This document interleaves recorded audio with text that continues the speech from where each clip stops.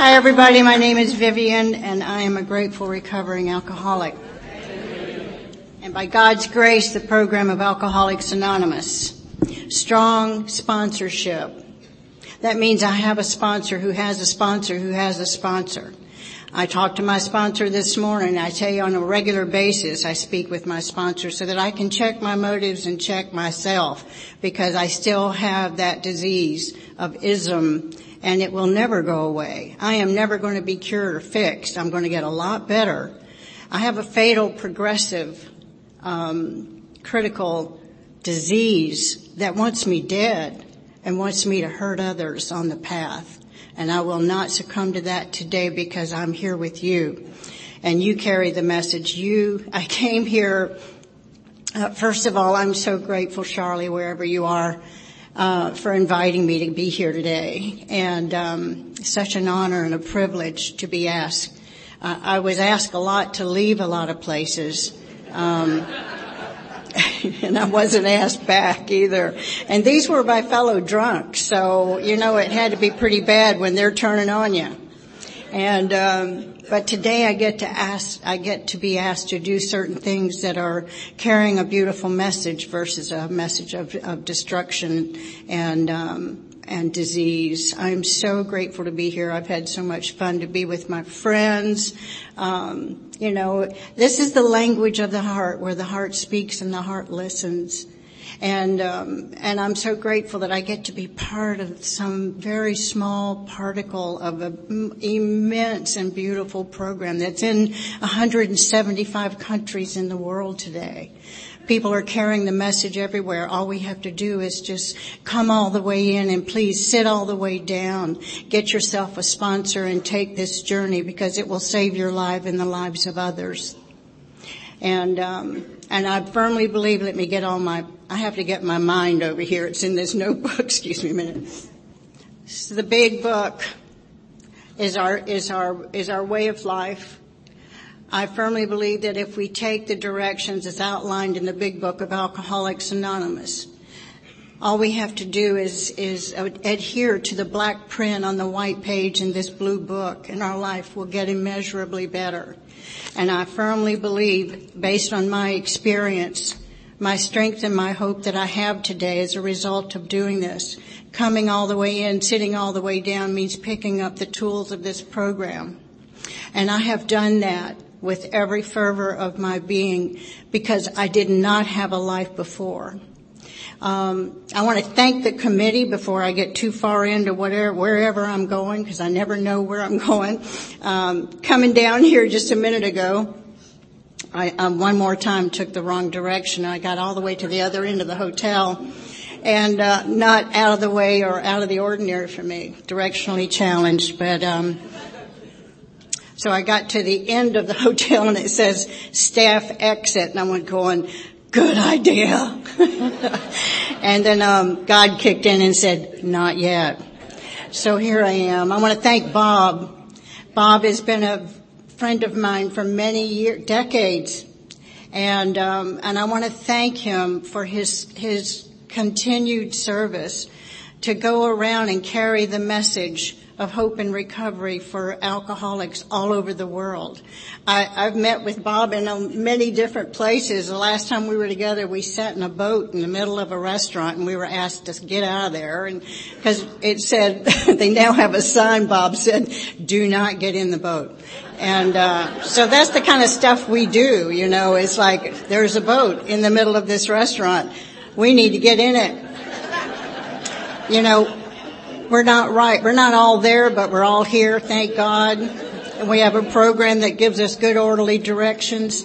And today that direction for me is listening to God, because I have found a power that I can do that with. And I got to listen to some amazing, all the speakers were just absolutely touched my heart in a way that I needed desperately, because I come here to get filled up too. It's not that I get to deliver so much as I get to feel so much. Every day I start to have that that feeling of not feeling good enough or equal to, or people are better than. And I've carried that with me my whole life, and it has not left me, except I know that that's just not the truth today, because I am equal to. I have found a way of life that is infinitely better than anything I've ever known or done. And it's because I've just surrendered. When I finally got to the program of Alcoholics Anonymous, I was so desperately done. I would have done anything anybody asked me to do. But I'm going to tell you in my story a little about, I don't have my timer on, Marty. Would you help me out, please? Throw something at me when we're done. Or if I get done before I think I'm done, please let me know that too. 'Cause that can happen. But anyway, there's just so much I want to say to you. There's so many things I want to talk about today. And I was sitting out here with Marty the other day, and I said, God, after listening to all these amazing speakers, I have nothing. I mean, I couldn't even remember my own story, and I'm going, and I was getting really kind of unnerved about that. And see, there's the lie I was telling myself. I have a story just like every one of you have a story. We don't get here without a good story. And thank God I found my story here. You helped me to do that. I just love this program. I absolutely love Alcoholics Anonymous. I fell in love with you. Not when I first got here. I was a little sideways when I got here, as most of us can be or are. And I have a couple other little issues in my story as well, but I'm a real alcoholic. If you want to know what that real alcoholic is what I drank for the effect. And when I start to drink, I can't determine how many I'm going to take or when I can stop, or when I want to stop that I can stay stopped. And there towards the end, I could not stop drinking, and I tried desperately to put that drink down, and every day I'd pick it right back up again. And that determines if you're a real alcoholic or not. Please find out. Because if you qualify for this program, there's a way out. I just buried 2 of my sponsees this past year because they went back out and they just couldn't get back in. It's not that they could not, they would not.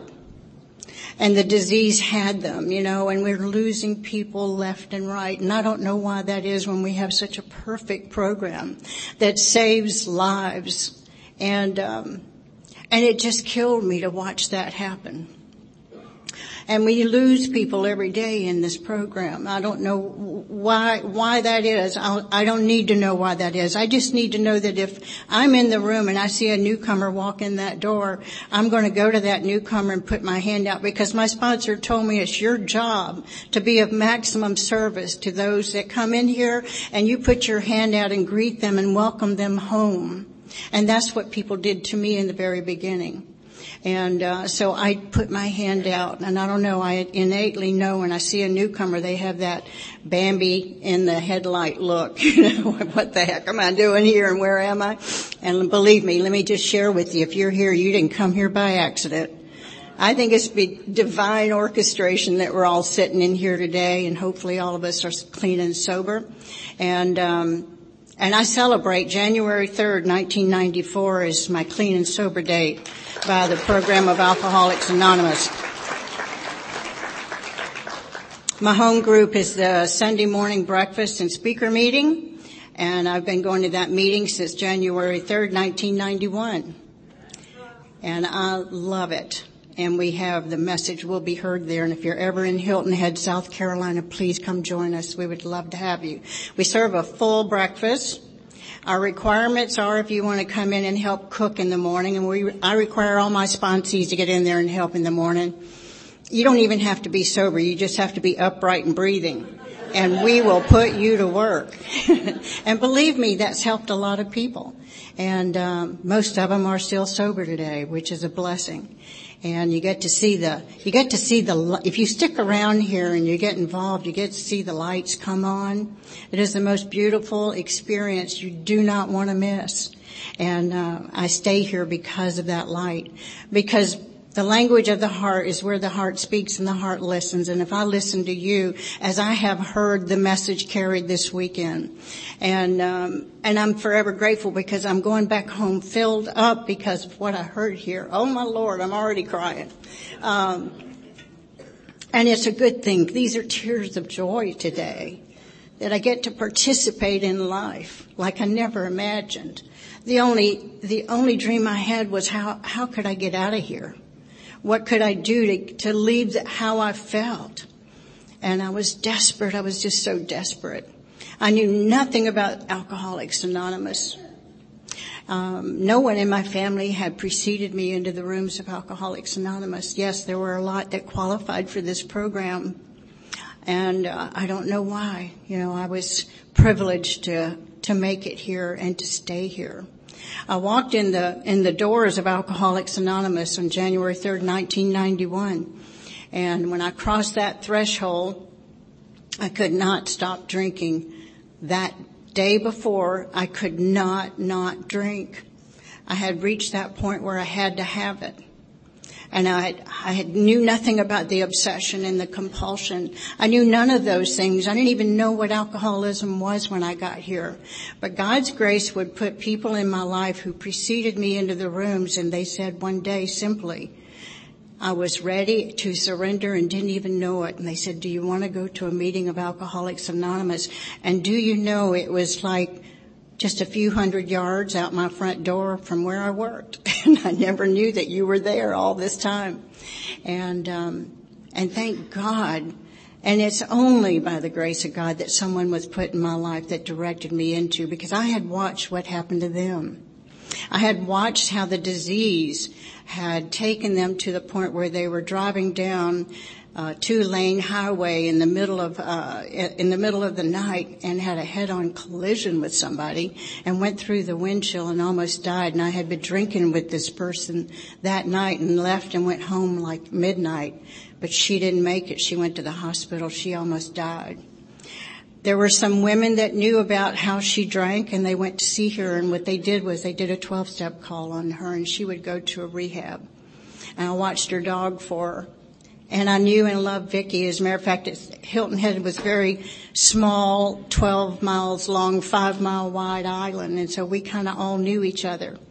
And back in the day when something like that happened, we could just go right on up to the hospital. And I got to go up there and cut her hair because she had glass and blood all in her scalp. And I helped do that for her. And I didn't know anything about the program at all, except these women came and got her, and she asked me if I'd watch her dog, and I said I would, and away she went for a couple months. And when she got back, she was a changed person. And she wanted to get a job in the area, but people knew her, and there was nothing available. So I told her she could come work in my salon, and she started doing nails. And every day I would go in and open it. She would get there before me because obviously I'm self-employed. I really would have been fired if I'd been anywhere else because of my behavior. My work ethics were not impeccable, but I showed up. And most of my customers were people that did just what I did, drank like I drank and did the things I did. And it was successful, believe it or not. And I had a little home distribution business going on. And some of you can let your mind go with that. And I did fairly good with that for a little while. It was not Avon. And then eventually I became my only customer. So I gave up that way. It really wasn't profitable, so I let that go. These are the things we do, and we don't think with immunity, we don't think there's anything wrong with that, and it was totally illegal what I was up to, but I didn't even care. That's just it. All ethics and morals and values are just cast aside to do precisely what I think I want to do that will fill that gaping hole in my soul. And that's what I'm looking for. I'm looking to fill that space that is dark and dreary, and all I want to do when I get to that really bottom of that pile of whatever's in there, which is nothingness, I want to just die. And And what you've given me is a way of life. And so I went on about my business doing the things I was doing. I was still going to work. I watched Vicki get sober and start going to these meetings. And one day she said to me, Vivian, if you ever want to go to a meeting, you can go with me. And I said, Vicki, honey, that is fine for you. God knows you need it.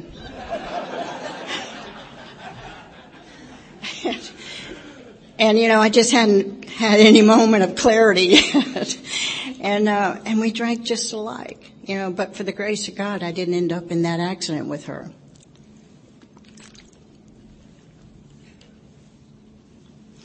And so anyway, I watched Vicki's life change right before me, day after day. And it's interesting, right around that time is when my drinking would take a turn.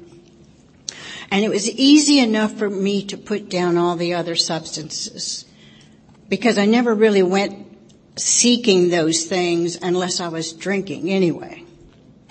So the drink would take me to wherever, and there were no holds on where I went with it. And I ended up in sordid places, doing sordid things with people I shouldn't have been with. I remember one weekend being with 3 or 4 Colombians who really didn't speak English very well, but we didn't really care. And I think we were having a good time, but after about 3 days, even they started to look bad. And we can laugh about that kind of stuff now. But a week later, those 3 guys were machine gunned down in Florida. And I could have so easily been right there with them. And there's a speaker that I just love, and his name is Norm Alpy, and he used to talk about inches and seconds. Inches and seconds, we just barely have this thing if we don't grab hold and hang on tight. And so many times I stood at the door, of losing everything and everyone, and I practically did that before I got here anyway. But,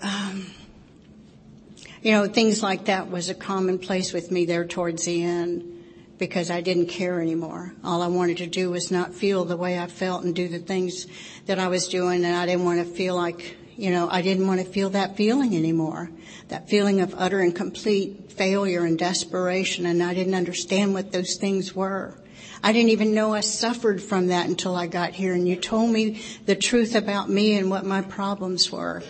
And thank God for people like you that stayed here to carry the message of hope and recovery, which is what we talk about. It works, it really does, if you do the work. This program is not in our heads, it's in our feet. It's the footwork that does the deal for us. We've got to do the work to get the relief. And the relief is what we're looking for. And in finding that relief, we find a power greater than ourselves that can restore us to sanity. And in the first couple of paragraphs, it talks about being mental defective, that peculiar mental twist, and bodily and mentally different. If you don't get a clue by that sentence, you qualify. You're not sitting in here because you are a poster child of mental health. I know I'm not. And I got to keep coming back and dipping into the power, dipping into the source. I need for you to tell me those things that I so easily forget. I have a built-in forgetter. We heard about that this weekend. And that compulsion, that thought so powerful that it will override all logic. It's called powerlessness. I suffered from powerlessness. I did not have a power that could guide my life, and so I went with it. It about killed me. But before it did that, I took out a couple people with me. And so I was born in Columbia, South Carolina. And my mother was a single parent. And now recently, it's weird, I don't know why I'm bringing this up, as if it makes a difference right now, but I'm doing all this ancestry research stuff, and I found out that I don't know who my daddy is. I thought I knew who my daddy was. Now I'm going, what was my mom up to anyway? But someone recently asked me, are you resentful about that? And I went, I'm really not. I'm more curious about, well, who's my daddy? But it's not important to me that I have to know all these details. I was raised thinking one thing, and now it's another. It's just not, how important is it? It's really just not. But it'll be interesting if it does find out, because DNA research now can tell you things that you could possibly never have known before. So it's kind of an interesting adventure and a journey to see what's really going on out there. And I have 2 other siblings, and they both probably qualify for this program. But let me tell you, they're glad I'm here. And I think everybody's glad I'm here. It's so I was born in Colombia, and I was born with a stomach disorder, and I was in and out of the hospital, mostly in the hospital for the first 9 years of my life, and I received the last rites 3 times before the age of 9. So I was trying to check out at an early age, and it just wasn't destined to be.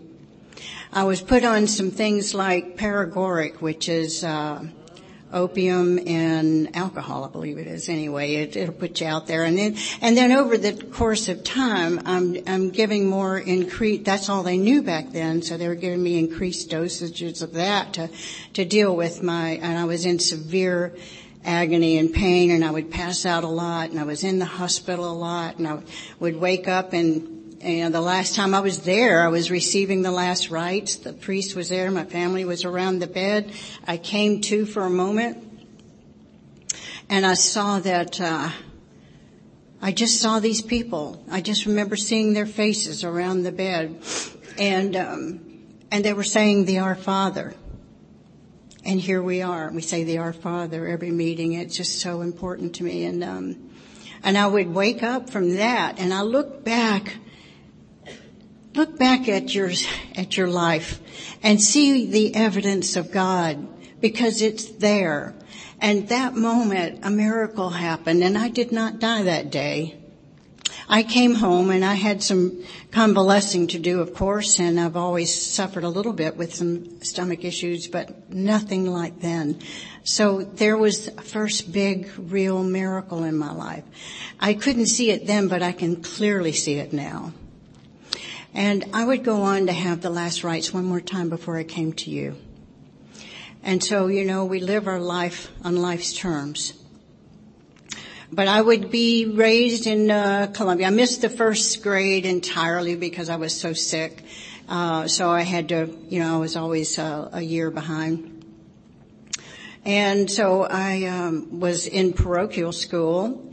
And when you're raised Catholic, it's very interesting because you're supposed to adhere to all these, and so I'm hearing things that I'm really very guilty of, because now I know that I suffer from venial sin, mortal sin, original sin, but it's all in Latin, so I'm not really sure what that means, except that I'm going to hell, probably. And so, and it's really hard on a little kid to kind of expect that they know these things. So I began to have this fearful God in my life, and it's sort of back away from the burning bus about this, because, and I love what Sandy Beach used to say. He said when he was a little boy, he's sitting in church and he saw Jesus Christ nailed to the cross. He said, well, if God's Father would do that to him, what might they do to me? And I could identify with that, So I was just guilty from early on. And I remember going to confession, and I have to make stuff up because you got to do this. It's a requirement. You're going to confession. How many times can you admit something, So I started getting real creative and coming up with stuff. And so the lie started right there. And I look back on it and I laugh. It's like, what do they expect little kids to be that guilty of anyway? So they they're planting the seed of guilt and shame from the very beginning, And thank God I don't have to live like that today. But I would go on to, move on into school, and I was gifted. I'm attention deficit disorders, if you haven't noticed. But anyway, I only had that diagnosed a few years ago. And, paying attention, it was constantly on my report. If Vivian would just pay attention. And I was going, if you would say something really interesting, I would love to, but I'm with you for a few minutes and I'm out of there, But, so that was my life and still is today, but I refused to take medication for it. They put me on medication in the very beginning, the first diagnosis I had a couple years ago because they said it would help me, and they put me on something called Adderall. Oh my Lord. And so I had to go to the doctor and get a prescription every month. It was $300. And I did. I moved to the number one sales position in my company because for the first time I could hold a thought. And I was good. But I felt like I was going to have a coronary from taking this drug. And it helped my mind, but I felt like I was going to have a heart attack. And I said, I do not want to be a clear thinking corpse. I'm over it. I'm not doing this anymore. And so I was able to put that down. Pills were not my thing. Drugs were, they were take it or leave it. Alcohol was my primary thing. And so I would move on through school. In high school, we were encouraged back then to get married or go to school. I really wanted to go to school, but there was this amazing man who he had a horse. That was real important to me. And I became friends with this horse, so I married him. And and I love that horse. And and I've always loved horses, and horses have been a part of my life ever since. But it's really interesting. I look back on that, and that poor man, unsuspecting of my alcoholism, knew nothing about who I was. And I knew nothing about how to be married and how to have a life with another man and how to share, love and life and support and nurture and nourishing. And I knew none of that. I was running scared. I was literally fleeing for my life in my own skin right in the middle of the room. And that poor man, did everything he could do. He was 14 years older than me. And, I think that we just take hostage. I didn't know any better, didn't know any different. It was just the right thing to do at the right time. I didn't have another plan.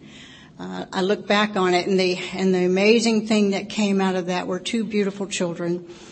I have a son who now lives in Oregon, and he was in and out of problems. I used to go pick him up. It's really bad when their drug dealers call you and say, come get your kid.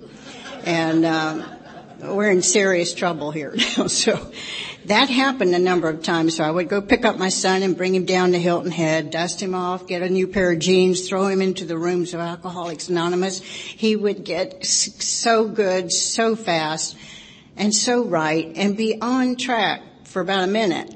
And then you would go back to Columbia and yet again, another 6 months or a year or whatever. And so he moved down to Hilton Head where I live and had to move in with me because he was homeless one more time. It's interesting. He was homeless and in the streets, but he had a cell phone and he kept that current. You just have to go, So anyway, God bless him. One thing I do is I create little alcoholics for sure. And so he moved to Oregon, got married for the second time, and found this woman that just adores him. He's living out there now, and he's got an amazing job. He's doing, I guess, pretty well. We're kind of estranged at this moment. He's a pot grower, and he said it's legal, and he's back to drinking again, and I just have to pray for him.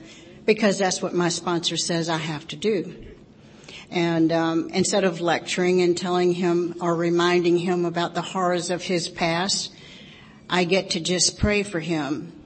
And Katie and Marty were at a women's retreat that I hold. And and the affirmative prayers become a part of my life for my son, is where I pray for him to have everything that is beautiful and wonderful and loving in his life that he needs to have, rather than I want to throat punch him every 5 minutes, because he's not going to do what I'm doing. He doesn't want to hear what I have to say. To drive him away from me is for me to keep harping on him what he ought to do, and that's not my job. I've been told that he's one of God's kids, and I've got to let God, give him to God, and that's what I do. And so right now, and then my grandson, his son is, Dakota, is, getting out of prison, in May. And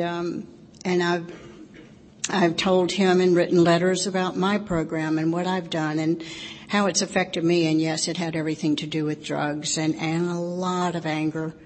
A lot of anger. And we all know that anger is fear, and so, if he finds his way here, great. And if not, again, I'll put him in that affirmative prayer where I hold both of them. And, so I get to carry the message and I sponsor my behind off. And believe me, if you're walking in the rooms and you don't know any better, I'm going to be on you like white on rice. I have been taught that when you have an opportunity to sponsor somebody, you go up and you ask them, and this is my standard question. Welcome. Are you new? Are you nearly new? Are you just coming back? And do you have a sponsor? And they'll tell you everything right there. And if they don't have a sponsor, I say, welcome, I'm your new sponsor. And I've picked up a whole bunch of people doing that because they don't know any better and they don't know they have a choice. It has helped me so much. It's through sponsorship that I get to stay here and have a life that I just never dreamed of. And so I carry that message to those guys and most of them that stick here. Now I just want to remind you, Bill Wilson sponsored 100 people before he got one. I think it took 6 months before he got one that stuck with him. So you never know. But as long as I'm actively seeking and trying to carry this message, which is my primary function today, then all's going to be well for me and hopefully for them too. And I tell you what, it's a constant source of entertainment for me. Some of these young ones, what they come up with. This morning I got a little message from a gal I'm sponsoring. She's coming up on 11 months out of jail. And she's supposed to send me a gratitude every morning of at least 5 or more things that she's grateful for. I want them to see that there are things to be grateful for when you can't see anything but dark and dreary and a life worth not living for. We have to start working towards a life worth living for. So we point these things out. And so she sent, so I didn't get that message today. And I require that we do that. But however, when I did go on Facebook, there was a list about this long of all the things that, it was a long dissertation about all the things that are so amazing for her. And I said, you're supposed to send me 5 things you're grateful for, but we don't need to be putting that on Facebook. I want you off of Facebook and start sending those things to me on a regular basis. And I get to laugh about that. This is, like I said, it's a constant source of entertainment. So anyway, I married this man. He is treating me like a princess. How are we doing for time, Marty? I don't even know where we are. Okay. I better wrap this. I better get sober. So anyway, I'm living in Columbia. My mother encourages me to get married. She wanted to cull the herd, get out, get married, and get on with your life. And I'm sure she was delighted for me to go. And this man, believe me, was amazing. He took such good care of me. He just took care of me. And I love that. But I'm a budding alcoholic. I don't know what's wrong with me, but nothing you can do or say is going to make me happy enough. There's never enough in my life. Everything looks very dark and dreary and I just never feel equal to and lesser than. I just have that constant mentality happening in my life, and it's filtering out into my world. So at some point we decide that we need to have a baby. That's going to fix everything. And you know how that goes. And so I finally, after 2 years, have this amazing baby, Todd Anthony, and we get about the business of doing that, and I am flipping out every 2 seconds. I don't know what to do with this baby. I don't know how to handle it. I'm not dealing with this very well. I'm doing the things I should be doing, but emotionally, I am losing it every second. And I don't know how to do this parenting thing. Not only that, I don't know how to do relationship. And so I'm suffering because I'm just kind of falling into all this. And so for the first, couple of years there, it was touch and go. My mom was available, so she would help out. And, my son had a little bit of a foot problem, and we dealt with that. And, 2 years later, here, I wanted to have another baby because, that'll fix everything, make me feel better. The family unit will come together. And I had this beautiful daughter. Her name is Katina Teresa. And that was just like the only thing I ever wanted more than life itself. And we went about the business, but yet, on the weekends, I'm beginning to really want to drink more and more. And I don't know about being out of control. I know nothing about the disease of alcoholism. And yet every weekend I cannot wait to get wasted. So that's happening on a regular basis. And at some point, I made a decision based on self that would take me out of the house. I started hanging with people that were doing other things other than alcohol. And it just seemed like the right natural thing to do. And I couldn't stop myself any more than anything else. I mean, I went down that road and I started hanging with people that were definitely people you don't want to be with. But I was doing things I shouldn't have been doing, ending up places I shouldn't have been. And I knew that I could not stay in that marriage and be a mom and stay in that home and do those kinds of things I was doing. And one day, as easy as it was for me to get up this morning and brush my teeth, I made a decision to walk out on my family, and I abandoned those kids, and I walked right out that door. And I never stopped drinking until I came to the rooms of Alcoholics Anonymous. And yet, I wish if I could change anything, it would be the best mom I could possibly be, to love those kids like no other, to nurture them and nourish them and hold them and love them and tell them how much they mattered to me. And yet I was incapable of doing that. The only solution for me was to walk away. And that's what I did. I walked out on those kids. And believe me, not being there is as damaging and abusing to them emotionally as any physical pain you can imagine. And I see the damage in my son today. He's never been able to deal with any part of that. And hopefully one day he will get into the program or not. But that'll be, I love what Polly says, my grand sponsor says, my kids' problems may have my name on them, but all of their solutions have their name on them. Thank God for that. And yes, I did cause a lot of heartache and a lot of problems. But today I have a solution in my life, and I get to carry that message. And I'm so grateful that I'm able to do that one day at a time.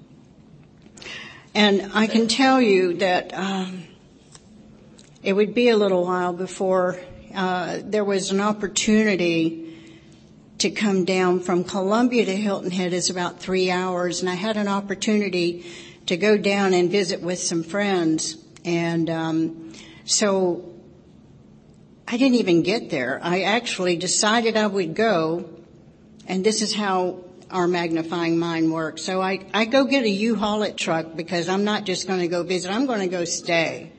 So I'm doing a geographic. I know what that is now. So I go down to rent a U-Haul. And you can't just rent a small little trailer. You got to have, so I'm looking at the various sizes available, and there's the small size, and then it goes up, and then it keeps going up, and there was a big one. I said, that'll work, so I'll take that one. And they throw up the back, and in the back of that thing is a hobo that's been sleeping up in there for God knows how long.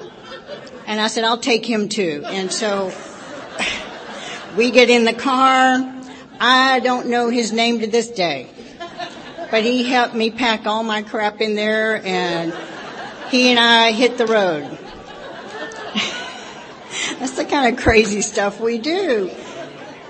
And so we get down there and we do what we do to make this road trip fun. I don't remember a whole lot of it, but we got there, and I don't know where he went. He appeared, and we got in the truck, and he disappeared. And to this day, I don't know who it was. And it's, thank God, it wasn't some serial killer or something. I think God's just trying overtime to help save our lives till we get here.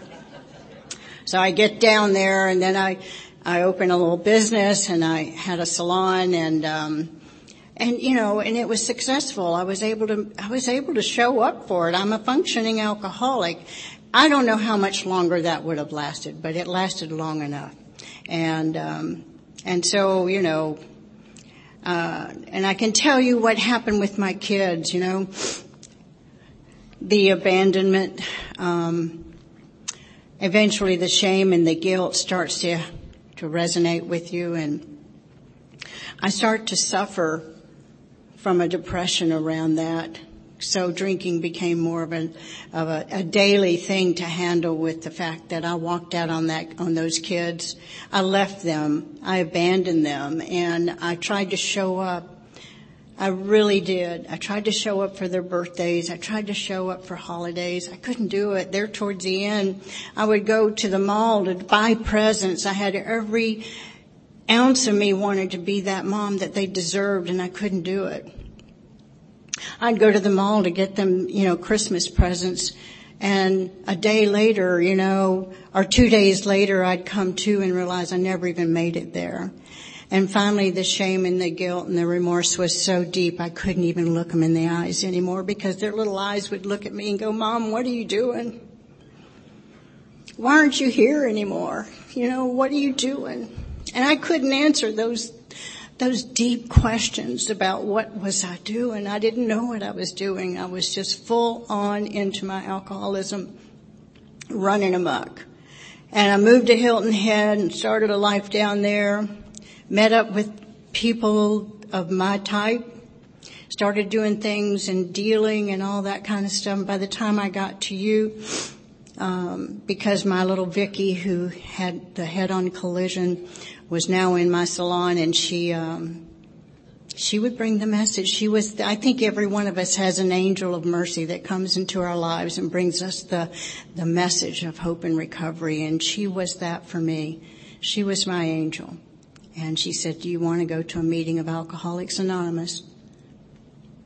And I literally said to her, well, honey, I know you need that, but I don't think that I need to go. But I didn't know what I didn't know until I did. And towards the end of my drinking, I had put everything else down. Nothing, I didn't want anything. The obsession and the compulsion to drink was so strong for me that that's all I could do anymore. I was drinking round the clock. And I would get up in the morning, finally come to and say, I am not going to drink today. And by 2 or 3 o'clock, I'd be off to the races again. I couldn't quit. I couldn't put it down. And one night, and I don't know about you, I've heard people say, well, they would get up at that point in time, 2 or 3 o'clock in the morning, go get another drink. It makes perfect logical sense. I didn't have that kind of thing going on. And so I would lay there in absolute insanity and see my life flashing before me. And at one point, the night before I decided to come to my first meeting of Alcoholics Anonymous, I laid there in utter and complete depression and insanity, and I saw my life flash before me, and a voice just said, you're going to lose everything you got, basically. It was like a big panoramic screen in my life. And at 2 or 3 o'clock in the morning, I'm witnessing this, and I'm going, dear God, please help me. And there was my prayer. And the next day, I asked Vicki if I could go to a meeting with her. I don't know where that thought came from, but that's how I got here. And I walked into the meeting with Vicki on one side, and she was only a couple months sober. She didn't know what was going on herself. It takes a little while for the fog to lift, but she knew enough to carry me to the meeting. And a friend of mine was in the rooms, and I love this guy. His name is Miles, and he said, Vivian, we've been saving you a chair for a long time. Welcome home. And he said, there's good news and there's bad news. He said, which do you want first? And I said, I don't care. He said, the good news is you're an alcoholic. He knew how I drank. He knew me well. And he said, the bad news is we're your help. I went, oh my God. I know these people and this is going to be scary. But I had reached such a utter and complete point of desperation. I didn't have any more plans. I didn't have any questions. I didn't have any answers. I just didn't want to live another minute, and I didn't have the guts to die. Because believe me, I had tried it before. I'm one of those people that will slit their wrist and end up in the emergency room, and they look down on people like us that do things like that. I used to carry a gun everywhere I went. As a matter of fact, I had a gun at my first meeting. I don't know why I thought I needed a gun in here, but a .357 Magnum is a heavy pistol, and so my first meeting, it's in a church, and there's a big cross up there, and they set up the chairs for the meeting, and so I walk in and I sit down and I actually have a fanny pack, but it's a holster, so my gun's in there. So I unstrap that thing and put it up under the seat, and I sit there for the meeting, and then I get up and I see a lot of my friends in there that I haven't seen in a while, and they're sober. And so everybody, takes their chair and folds it up, puts it away. We get responsible in here. We start doing the next right thing, are supposed to anyway, or help, do something. And so I'm talking to a couple friends of mine, and I realize that by the time I say goodbye and I go to get, my chair is the only chair left in there, and underneath is my purse. And somehow my gun had slid out onto the floor. I think they were just afraid to address this whole issue. I can't say as I blame them. And so I eventually replaced that with a .38 because it's a lot lighter and smaller. That was my solution. You got to do what the girl's got to do, what a girl's got to do. And I used to carry that thing to the grocery store. I don't know what I thought. I don't know if I thought I was going to have a shootout in the produce section, but I was going to be ready. And I'm good. I'm very good at what I do. And that was my power. That was my higher power forever. And that's just part of the insanity I wanted to share with you. But those things didn't make me an alcoholic. My family didn't make me an alcoholic. I'm bodily and mentally different from my fellows. I cannot drink with impunity. I have a chromosomal difference that when I process alcohol, it reacts differently in my brain than it does in other people.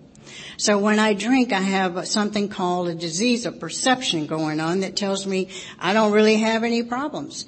And everything around me is falling apart miserably. And yet, if you want to know a little more about that, please stop by Bob's table and pick up a copy of Clancy I, Alcoholism, a Disease of Perception. When I heard that tape, and that's been 20 plus years ago, it was a game changer for me. I could identify totally with what he was talking about there because I thought like he thought. I felt like he felt, and I did the things that he was talking about. And I could finally identify and stop comparing my drinking or my whatever to anybody else's. And I'm so grateful that people like Bob Clark will go out here and carry all those tapes so that people like us can take them home and continue to hear the message. I don't know about you. I can hear a message, but I got to hear it again and again and again. That's why you can't just do the steps one and done. It doesn't work like that. You got to keep doing it. I stay in 10, 11, and 12 today, which is all the steps embodied into 10, 11, and 12 so I can get honest and stay right sized. And by God's grace, I've been able to do that without picking up another substance. However, I came in 91, walked across the threshold. The obsession to drink was removed. But not one person offered to be my sponsor, and not one person recommended that I do anything. And I think that's why we're losing people. Don't be afraid to walk up and grab somebody and say, come on, let's do this. Please. Our lives hinge on being saved here. This is the last ditch effort for people like us. And so for 4 or 5 months, I'm in the rooms, I'm attending meetings, I'm stone cold sober and stark raving crazy. And I'm returning to that place of complete and utter insanity. And what happened was a friend of mine that came in who was in and out, she came up to me and she picked up the big book and she said, Vivian, this book doesn't say a single thing about marijuana. And what do I know? I haven't read the book, so people like me steal the book. I stole several of them, as a matter of fact. They told me to get all this stuff, so I went in the back of the room and I gathered up everything, and then I asked somebody for a box because it was a lot of stuff. I don't think anything about it. I take that stuff home. Do I read it? No. So after about 2.5, 4 months, somewhere in there, I don't know, dope is dope. We get dopey. We don't remember stuff. So I'm back to smoking pot, sitting in the rooms of Alcoholics Anonymous. And I was accustomed to sitting up front. And then I started moving slowly back to the back middle of the room. And before you know it, I'm sitting in the back of the room and I'm wearing these rose-colored glasses. I don't think anybody knows what I'm doing. We know everything. Listen, I can smell that stuff a mile away. I mean, alcohol can permeate through these walls. I can smell it. I love it. You can't BS the BSer.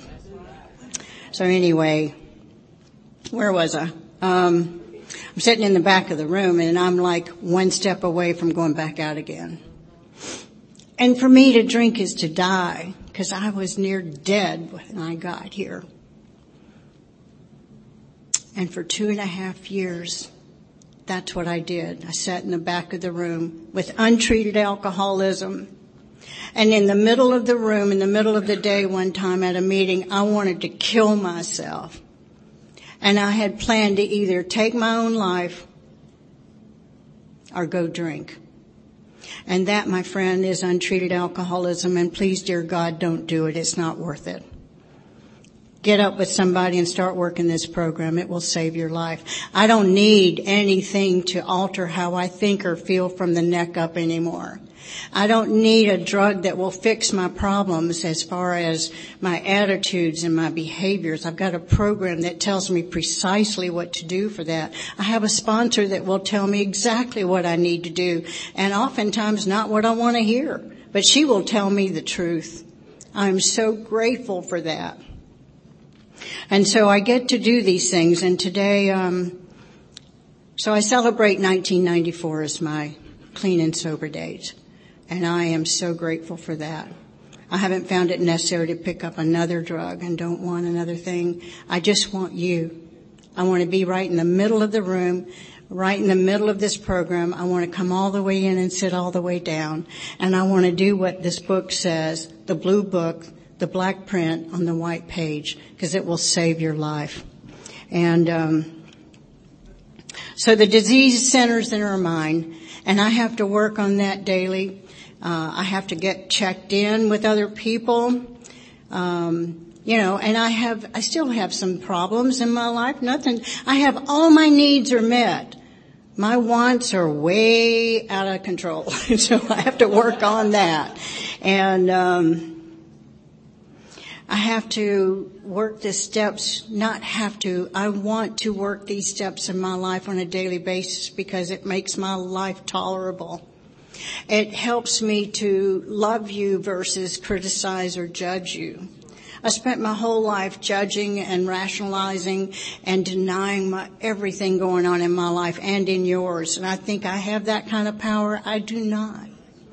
But the book will define all that stuff for us if we would just participate in our recovery. Come on in and try it. Man, it is better than anything you can do for yourself, I'm telling you. So as a part of doing my step work, I finally hooked up with a sponsor. When I hit my knees in the rooms of Alcoholics Anonymous, here's the evidence of God showing. If we show up in here, all kinds of things are going to happen for you, whether you understand it or not. And if you don't understand it, it's even better. And so God would put in my life my sponsor. I was told by an old timer to hostess somebody. Now, you got to remember, I'm not working with a full deck up here. We get here and we're kind of really damaged goods.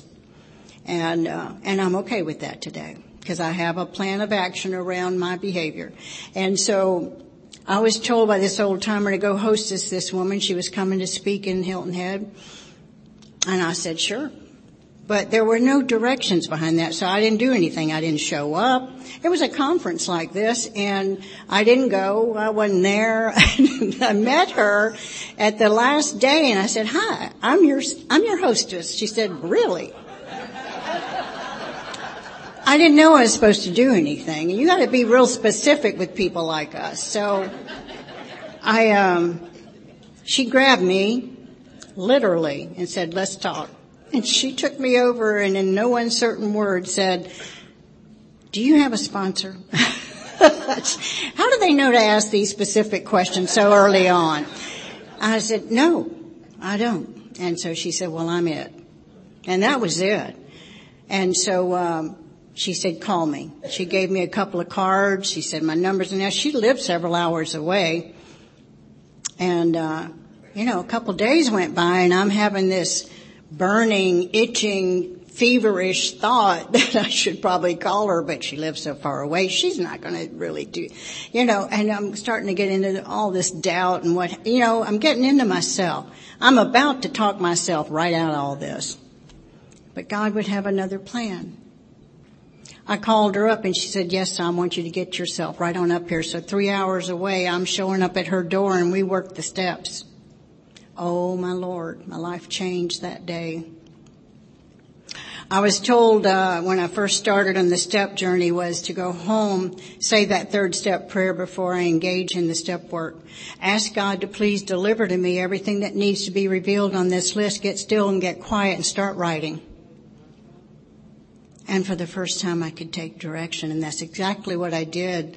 And within 20 minutes, I had over 100 names on my list. And it was like automatic writing. I was going, thought about that person in the first grade. Good Lord. Blah, blah, blah, blah, blah. So I'm writing. I finally called my sponsor and said, I can't believe all these people on this list. And that's okay. I had 1,500 names on my list. I said, I'm glad I'm not as sick as you are. Comparing. And thank God that there's that sponsor tolerance, where they just love you until you can learn to love yourself. So I began the journey of doing the writing, and thinking. I was told thinking was not required anymore.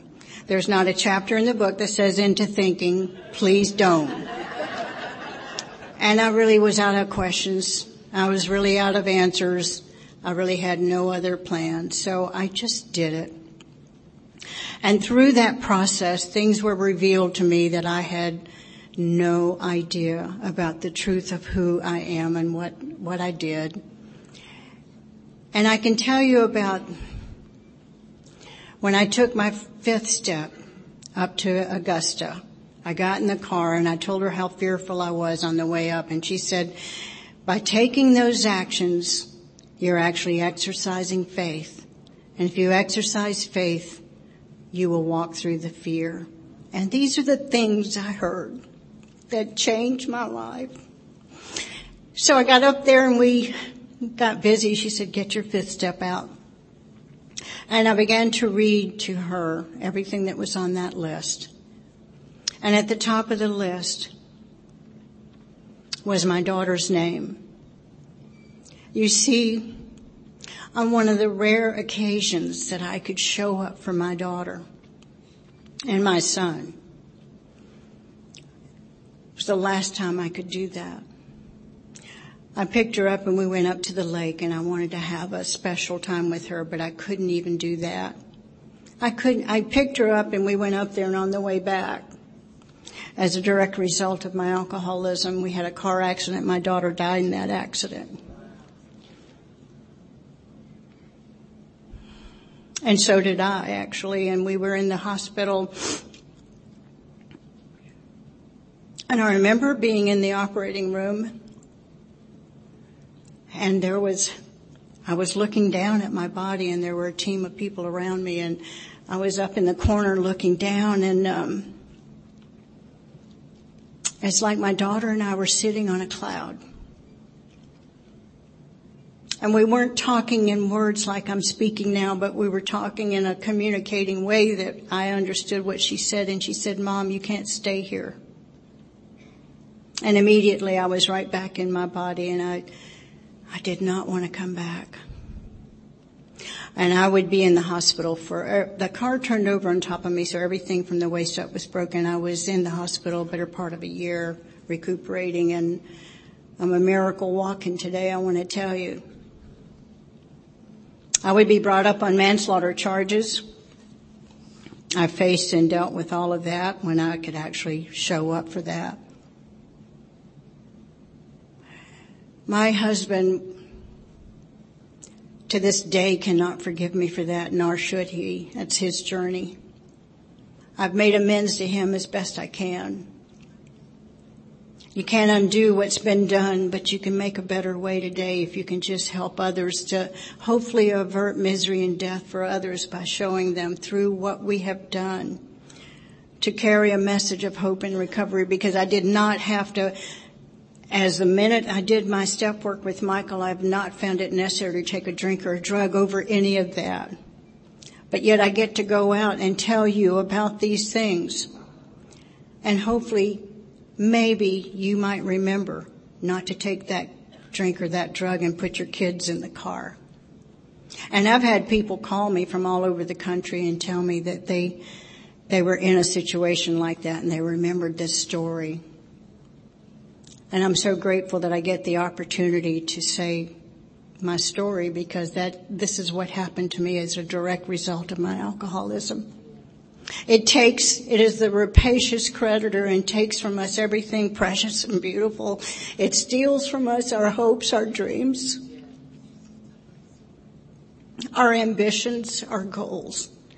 It will leave you exempt and dead with nothing and take all those that you love away from you. Please come in and work this program with the sponsor. Get busy. I would get up with Michael 18 years after my daughter died. I did not draw a sober breath from that moment on. I drank with a vengeance to die. And I couldn't drink enough to die, and I didn't have the guts to take my own life. I look back on that now as that God had another plan. So Michael says, and I had lived in such a gray area around this. It never occurred to me. I looked at it as the accident. I never looked at the fact that I caused the accident. And I took that responsibility on that day, and she said, we will go. And thank God for good, orderly direction, because she said, we will go to the grave and we will make an amends. And I didn't know how we were going to do that. And she said, we'll go to the grave and we'll read a letter. So I went to the grave and I carried this letter, but since I'd never been there, I didn't know where it was. It took us about an hour to find her little plaque. And she said, all you have to do is read your letter. And I got my letter out and we're standing there. And I had brought some flowers and some things I thought were important to have communion with my daughter for the first time. And I started to read this letter, and some amazing things happened. And I want to share with you real quick. I think that we are all on a spiritual journey here. I really do. I had been seeking something my whole life. And so I started following Native American spiritual concepts and beliefs, and I studied with shamans, and it made such a difference in my life.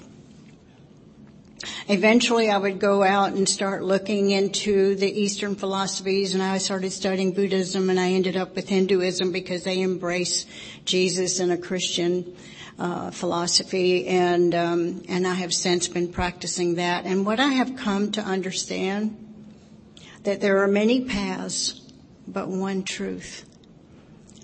And I have a higher power today that directs my life.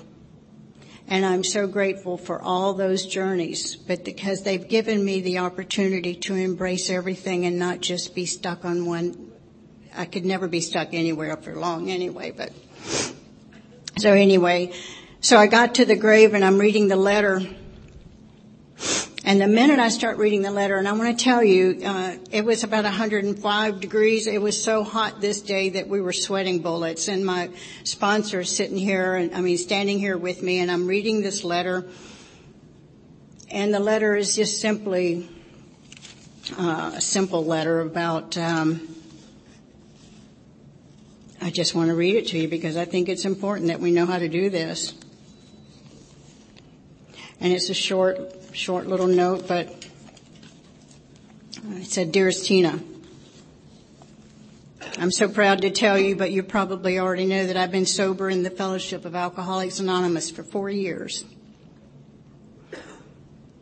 I'm sorry that it took me so long to take these actions, but I want to make amends for being an absent, undependable, unreliable mom.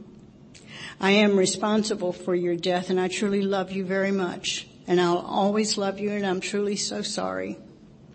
I promise I will use this tragedy and this experience to help other alcoholics who hopefully will prevent other tragedies like this from happening. I embrace you, and I love you, Mom. And as I began to read that letter, there was a wind that started to engulf us. And I swear to you, my hair was standing straight back as my sponsor's was, and we stood there, and I grabbed her, and I said, I don't know what's happening.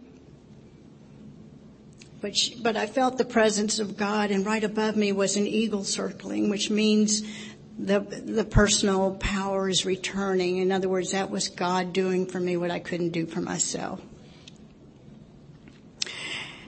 And I finished reading that letter.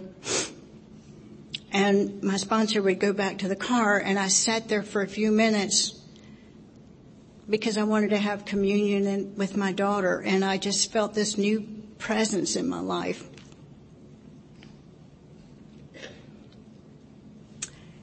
And so I sat there for a little while, quiet, and I sat on the ground. And a voice, my little daughter's voice, said to me, Mom, you have a life. Now go on out there and live it, because I do. And I didn't know what that meant, and I didn't know what to say about all that forever, but I do know what that means today. It's carrying this message. And a little later, a ladybug landed on my skirt, and she simply said one more thing to me was, Mom, that's my favorite little creature. And so I wear a ladybug today. I always have a ladybug on me somewhere. It's here. And it's here. It's everywhere. But I started a women's retreat called Ladybug Retreat in her memory. And every second weekend in November, we gather. And I do have flyers on Bob's table, actually, for the Ladybug Retreat. And all you women, please come. We would love to have you and welcome you into the fold.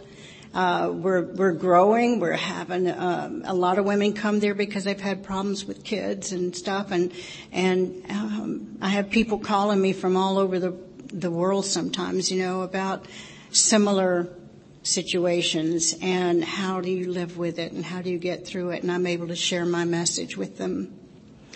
And I had a guy call me who had just gotten out of prison in a blackout. He shook his 18-month-old baby to death, and he didn't think he could handle it. So I shared my story with him, and he's still sober today. He's working a program, helping others. That's our key. That's our answer. I have a poem that I want to read, and then I have one more thing I'm going to read, and then I'm going to close. A friend of mine called me. She was looking for someone else just like her because her daughter died in a car accident with her. And she wanted someone who could understand where she is. And so she wrote this poem in memory of her daughter and mine. There's a little 9-year-old girl up in the sky. She holds my baby between her legs on a swing of silver lace clouds.